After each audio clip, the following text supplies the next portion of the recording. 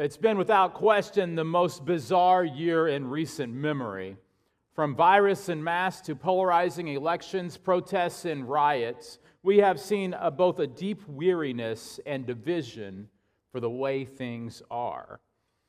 In the midst of it all, the church in America faces the reality that we are no longer the home team, who most people at least respect. We have become hated in the eyes of many, and even more question whether the church brings any value to their lives at all. And as we prepare to fully reopen in June with our mask mandate being lifted by the governor and to relaunch our ministries in the fall, we have to ask, where do we turn to for guidance? Because the reality is that things are not going to be the way that they were in our culture. Those days are gone. So much has changed as a result of 2020, and things will never go back to the way that they were. So we could look to futurists whose specialty is to try to figure out where the world is headed, except no futurist alive has ever lived through a pandemic before. We could look to pundits, but their view of the future seems to be to shock everyone into fear, and the last thing we need as God's people is for fear to drive us. I want to recommend that if we want to know how to respond to the challenges of the future, not even knowing what the future is, we need to do something strange. We need to look back. We need to go look all the way back, not just to the founding of East Point or to the Great Reformation, but we need to look all the way back to the book of Acts, to the birth of the church, which we celebrate today on Pentecost. And as we do, we will find a group of people who had no idea what they were about to face in a culture that was completely hostile to them, and yet they thrived because they trusted in God. I've been reading a book by a British historian by the name of Tom Holland called Dominion. It's a fascinating book because Holland is an expert in Greek and Roman cultures that surrounded the time of Jesus. And he writes about the cultural impact that Christianity has had for nearly 2,000 years on Western culture. He explains how without Christianity we would not have equal rights, slavery never would have been abolished, women would not have had the rights they have today, families never would have had the structure they have today, and even looks to more recent movements like the Beatles telling us that all we need is love, and the Me Too Christians as things that never would have happened, developed without the impact of Christianity. And it's a dense read for sure, but Holland, as someone who grew up as a Christian and yet is not currently practicing it, notes the irony of it all. You see, for all of history, all of recorded history up to the time of Jesus, and on beyond the times of Jesus, history was merely determined by power. Whether it's King Cyrus or Alexander the Great or one of the many Caesars, it was all about defeating people in war and subduing them under your power. But Holland points out the brilliance that none of those cultures actually survived with a lot of influence. When they were done, they were done. Oh, sure, there were technological advances that were built upon, but by and large, these powers died themselves, but yet the impact of Christianity and of Christ specifically continues. And here's the irony that one person in one movement who had such a lasting impact was not one of power, but was one that celebrates, in the words of Holland, all are heirs to the same revolution, a revolution that has at its molten heart the image of a God dead on a cross. While we are often quick to throw in there that he didn't stay on the cross, the reality is that Jesus also wasn't resurrected in a way where he came back as a warrior to defeat all of his enemies who slayed him. But rather, he called his followers not to take up their swords, but to take up their crosses and to follow him and to live their lives peacefully and yet boldly. Holland says to be a Christian is to believe that God became man and suffered death as terrible as any mortal has ever suffered. This is why the cross, an ancient implement of torture, remains what it has always been, the fitting symbol of the Christian revolution. It is the audacity of it, the audacity of finding in a twisted and defeated corpse the glory of the creator of the universe that serves to explain more surely than anything else the sheer strangeness of Christianity and of the civilization which it gave birth. Today, the power of this strangeness remains as alive as it has ever been. It is manifest in the great surge of conversions that has swept over Africa and Asia over the past century, and the conviction of millions upon millions that the breath of the Spirit, like a living fire, still blows on this world. And in Europe and North America, and the assumptions that many more millions who never would think to describe themselves as Christians. And so today we look forward to what God has for us in the future, but we do so by looking back. You could say we're looking back to the future, to the book of Acts. So let's turn on our flux capacitors and set our clocks to 80-30 and accelerate to 88 miles an hour and see over the next couple of months what in the world was going on back then. And the first thing we see from the book of Acts is that it is a sequel, but it is a sequel unlike any other. It starts off in Acts 1:1, if you have your Bibles, Matthew, Mark, Luke, and John, the four Gospels, and then Acts, the story of the early church. And here's how Luke starts off writing. Luke, obviously, the writer of the Gospel of Luke, is now writing this sequel, which is all about the church. He says, I wrote the first narrative, Theophilus, which I doubt any of you are going to name your children anytime soon, all about that Jesus began to do and teach until the day he was taken up, after he had given instructions through the Holy Spirit to the apostles he had chosen. After he had suffered, he presented himself alive to them in many convincing proofs, appearing to them over a period of 40 days and speaking about the kingdom of God. And here's where it gets really interesting for us. The sequel that we see does not seem to star the lead character. Imagine Star Wars, the first ones, not the more recent ones, where Luke Skywalker only shows up for 5 minutes in the second movie. Or the Matrix trilogy where Neo is absent after the first episode. Or if Steven Spielberg would have written Indiana Jones out of the storyline of the movie Indiana Jones, I think we will all agree that he would have chosen poorly. Jesus isn't writing himself out of the story, though, but rather he is writing himself into the hearts of his believers, his followers. And he is going to multiply himself through his disciples and empower them by the Holy Spirit. The same Holy Spirit that was in Jesus is in us today. And so in verse 4 it says, while Jesus was with them, he commanded them not to leave Jerusalem, but to wait for the Father's promise. The first command that Jesus gives to the early church is to wait. We would be wise to listen. Which he said, you have heard me speak about, the Father's promise. For John baptized with water, but you will be baptized in a few days with the Holy Spirit. And while he was speaking to them, he commanded them not to leave Jerusalem. Oh, wait, I just read that. Sorry. Here we go. But you will be baptized in the Holy Spirit in a few days. So when they came together, they asked him, Lord, are you restoring the kingdom of Israel or to Israel at this time? Did you notice? All they knew was power, wasn't it? They heard power on high and they thought military dominance. They thought we're going to send things back to the way they were when King David was here, when Israel was the big shot, when Israel was the one who was in power. But Jesus' desire was not just to uphold a nation, but his desire was to fulfill Israel's greatest calling, which we see all the way back in Genesis 12, was that they were to be a blessing to all nations, that God was going to bless all nations through them. And so these early Jewish people who become followers of Jesus were actually tasked with that great responsibility to be a blessing to all nations. And so when Jesus is hit with this question, I'd like to think he probably rolled his eyes and smacked his forehead and said, they still don't get it. But here's what he says. He said to them, it is not for you to know the times or the periods the Father has set by his own authority. But, and here's where the power comes in, you will receive power when the Holy Spirit has come upon you. But notice the type of power that this is. And you will be my witnesses in Jerusalem and all Judea and Samaria and to the ends of the earth. Hear all nations in that.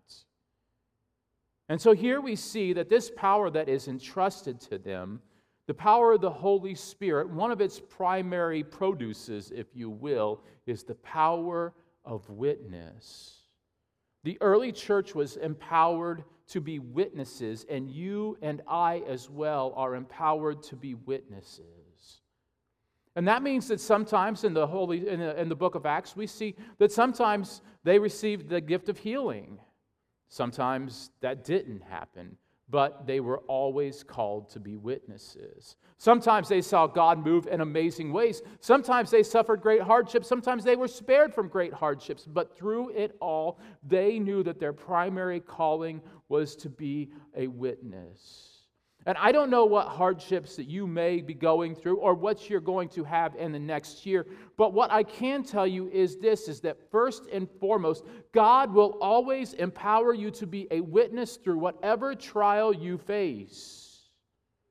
And while we should beg for His deliverance, while we should pray for healing, the reality is that we should more than anything else pray, God, let me be a faithful witness.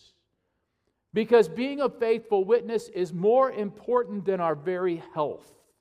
It is more important than our very well-being, because we trust that when Christ returns, we will have eternal life. We will receive a resurrected body that will never succumb to sickness, mourning, or death, or any other of those pains ever again. And because we can be bold witnesses, we want to share that hope with everyone. And so in verse 9 it says, after Jesus had said this, He was taken up as they were watching, and a cloud took Him out of their sight. Now, it wasn't like Jesus got on a spaceship and went to planet heaven, okay? Heaven and earth in the Bible are overlapping realities. In the Old Testament, it was like the temple was the touching point of heaven. Now for us as the temple of God, as Paul talks about it, that we are multiple touch points of heaven, living out the reality on earth. Someday when Jesus returns, the plan is not to blow up earth and nuke it. The plan is that heaven and earth would be one. That's what we see at the end of the book of Revelation, is that heaven and earth are transformed, are renewed, and become one together. And our desire is to be witnesses of heaven so that we can bring as much heaven to this earth as we possibly can before Jesus brings it all. And so here we see that He was taken up into heaven, and while He was going, they were gazing into heaven, because what would you do? Well, I've never seen this before. I'm going to stand around and watch. And suddenly, two men in white clothes stood by them. They said, Men of Galilee, why do you stand looking up into heaven? This same Jesus who had been taken from you to heaven will come again in the same way that you see Him going to heaven. And so we see this whole picture of power, the power of witness. And it reminds me of a lesson from another trilogy, this one from Spider-Man.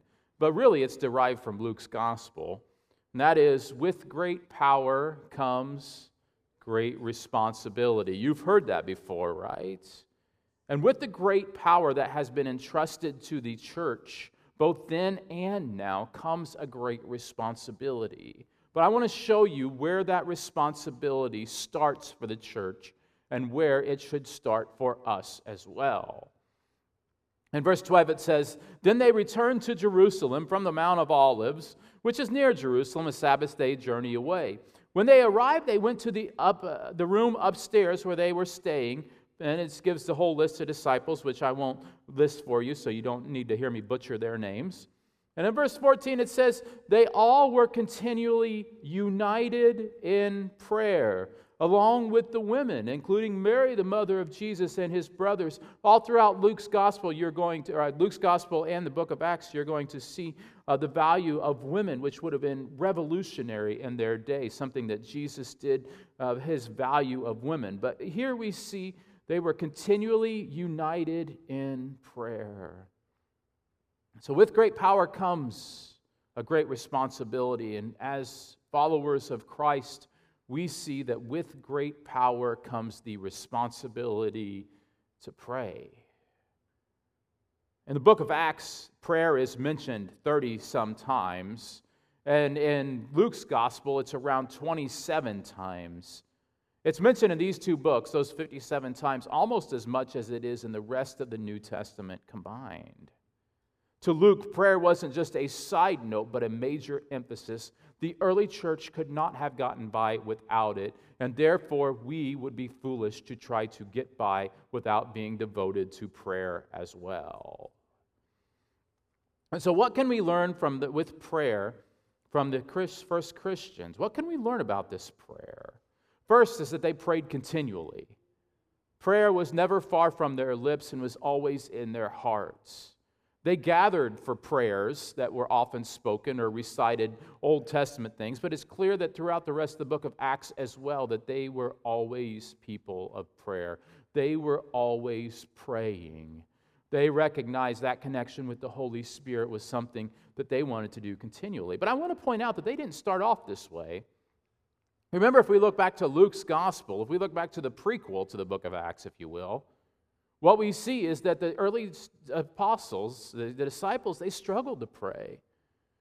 In Luke 11, we see that they actually asked Jesus, Lord, teach us to pray, which I imagine would have been a great school.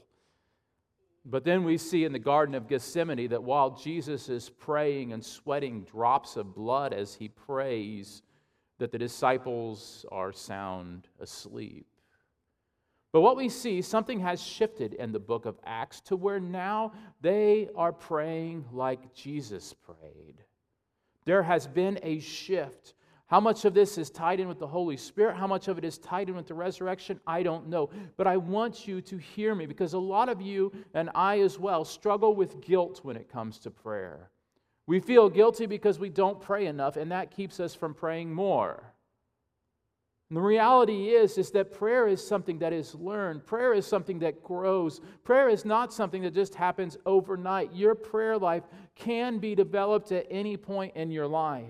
You're never too old to start learning how to pray. You're never too young. It's probably not going to happen overnight, but I'm telling you, you can grow in your prayer life.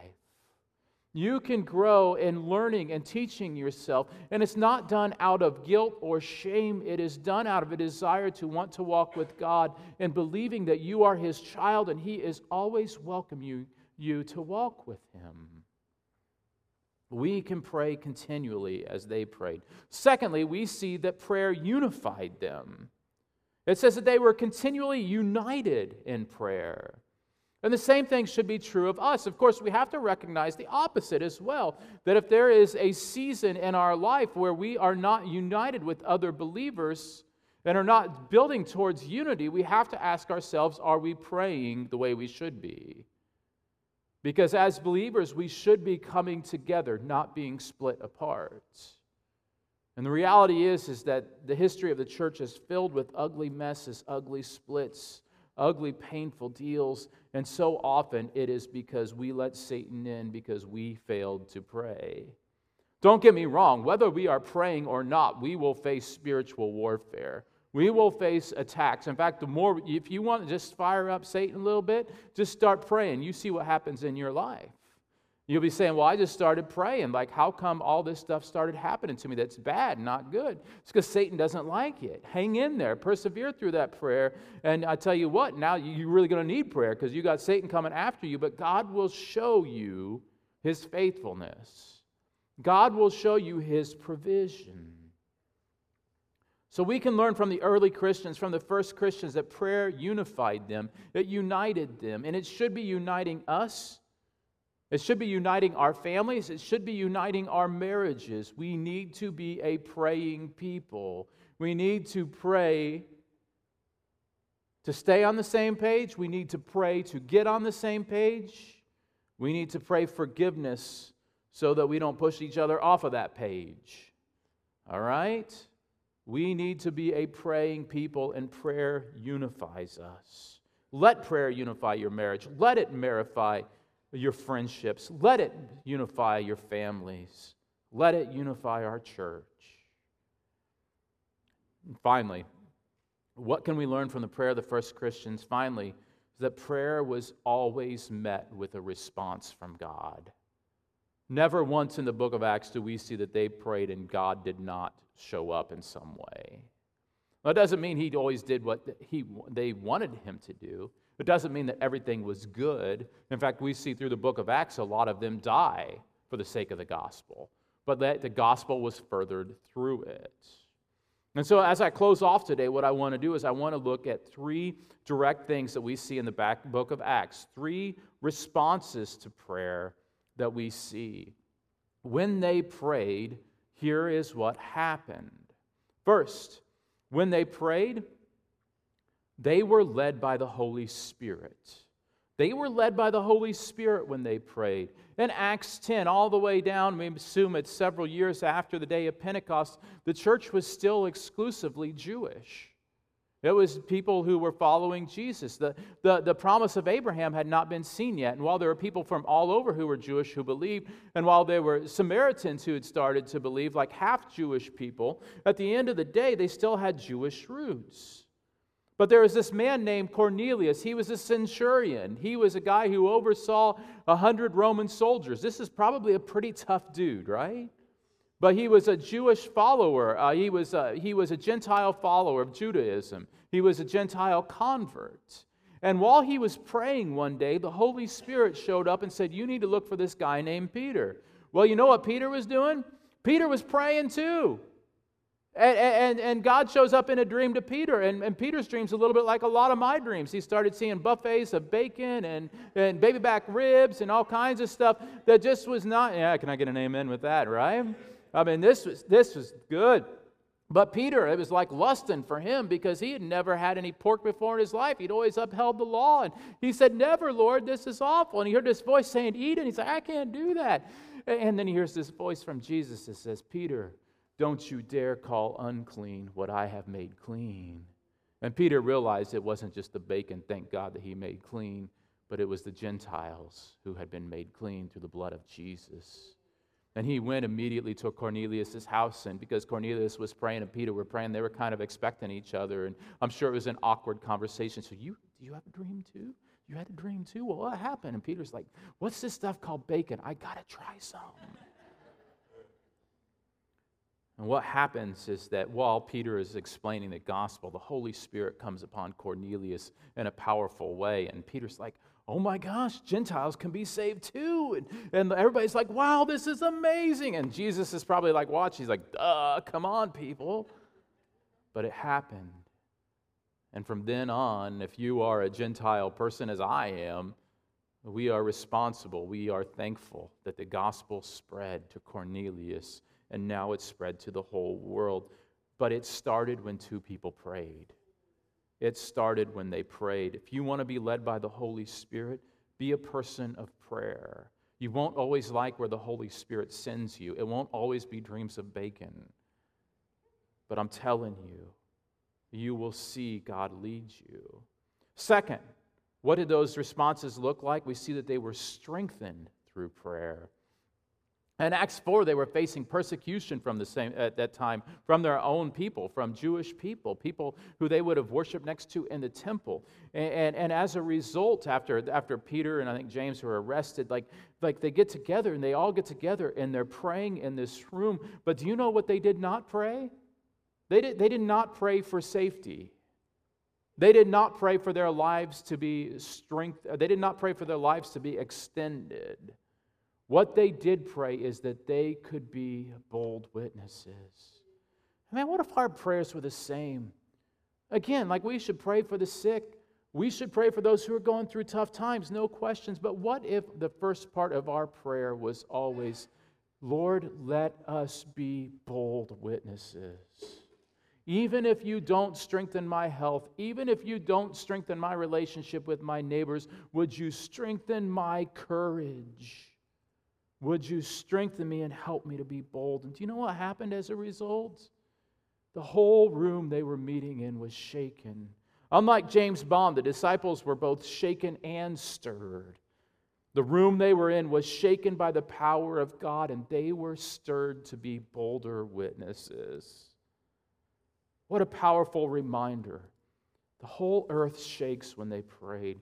Just once I want that to happen when we're praying. Not like a 9.4 on the Richter scale, because I don't think our Ohio buildings are built for that.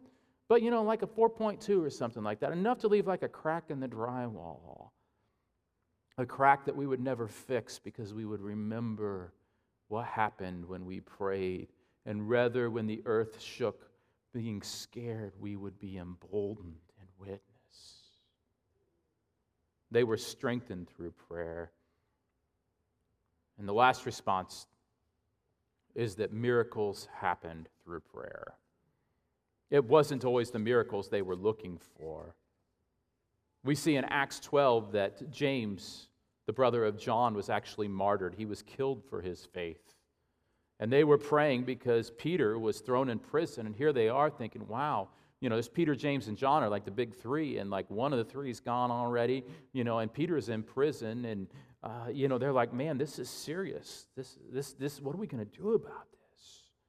And so they were praying, and as they're praying, like Peter's sitting in prison, and like the handcuffs or whatever, the chains just fell off of him. And the door opens, and he's like, I think he thought he was dreaming at first, like, well, I'm going to walk out. And he walks out, knocks on the door where they're praying at, and they're like, don't bother us, we're praying in here, and they're like, wait, it sounds like Peter. And they're like, no, what's going on here? Like, they didn't even believe it hardly, that their prayer was answered this quickly, but it was. And then in another situation, in Acts 16, we see that this time it's Paul, remember the former murderer of Christians who had the Damascus Road vision? We'll talk about that here in a few weeks. And he's put in jail with his buddy Silas, and they're having like a hymn sing there in prison. I don't know what songs they were singing, but it's reverberating off the walls. People are probably starting to ask questions. Why in the world are these guys singing? They've just been arrested. Why are they so joyous? And people were, as they're praying, like the chains fell off them too, and the door opens up, but like they know in the Holy Spirit that they're not supposed to leave. I can't explain it, but they go over, and the jailer who would have had his life held accountable to the prison being freed here is about to take his own life because he doesn't want to be held responsible for this. And Paul and Silas stop him and say, wait, we're all still here. And not only was the jailer's life saved, but he and his whole family were saved in the Christian sense because they followed Jesus, because of the sacrifice of the apostles, because miracles happen when they pray. And miracles happen when we pray too. My prayer for this morning is that you would hear from the Holy Spirit in a way that you need to deepen your prayer life. And so as we close off today, I'm going to ask you, as I pray, that you just simply hold your hands open in your lap, hold them outward, open, and that we would pray that the Holy Spirit, whether He's already spoken to you or He's going to speak to you on the way home or He speaks to you now, would lay on your heart a way that you can deepen your prayer life. Father, we come before you as a people who need you, a people who need to be a praying people. We recognize that you have given us the most powerful power of all in the Holy Spirit, the power to be your witnesses even when we are facing opposition and hardships. And so, Lord, as we long to be a people of prayer at East Point, we pray now that you would speak to us. Help us to hear how we can grow in our prayer life, whether it be that we need to fast a day of the week, Lord, whether it be that we need to pray regularly with our spouse, whether it be that we need to get a group of friends together and just pray for our neighborhoods, to walk through our neighborhoods and pray, or something else, Lord. We just pray for your Holy Spirit to speak now.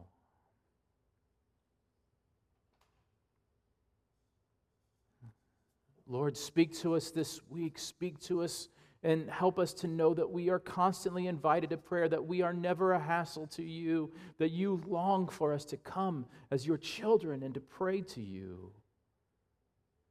Lord, we pray knowing that you hear our prayers. Grow us as a praying church, Lord. Grow us in the power of the Holy Spirit. May people know it's not us, but it's you working through us. We ask it in Christ's name. Amen.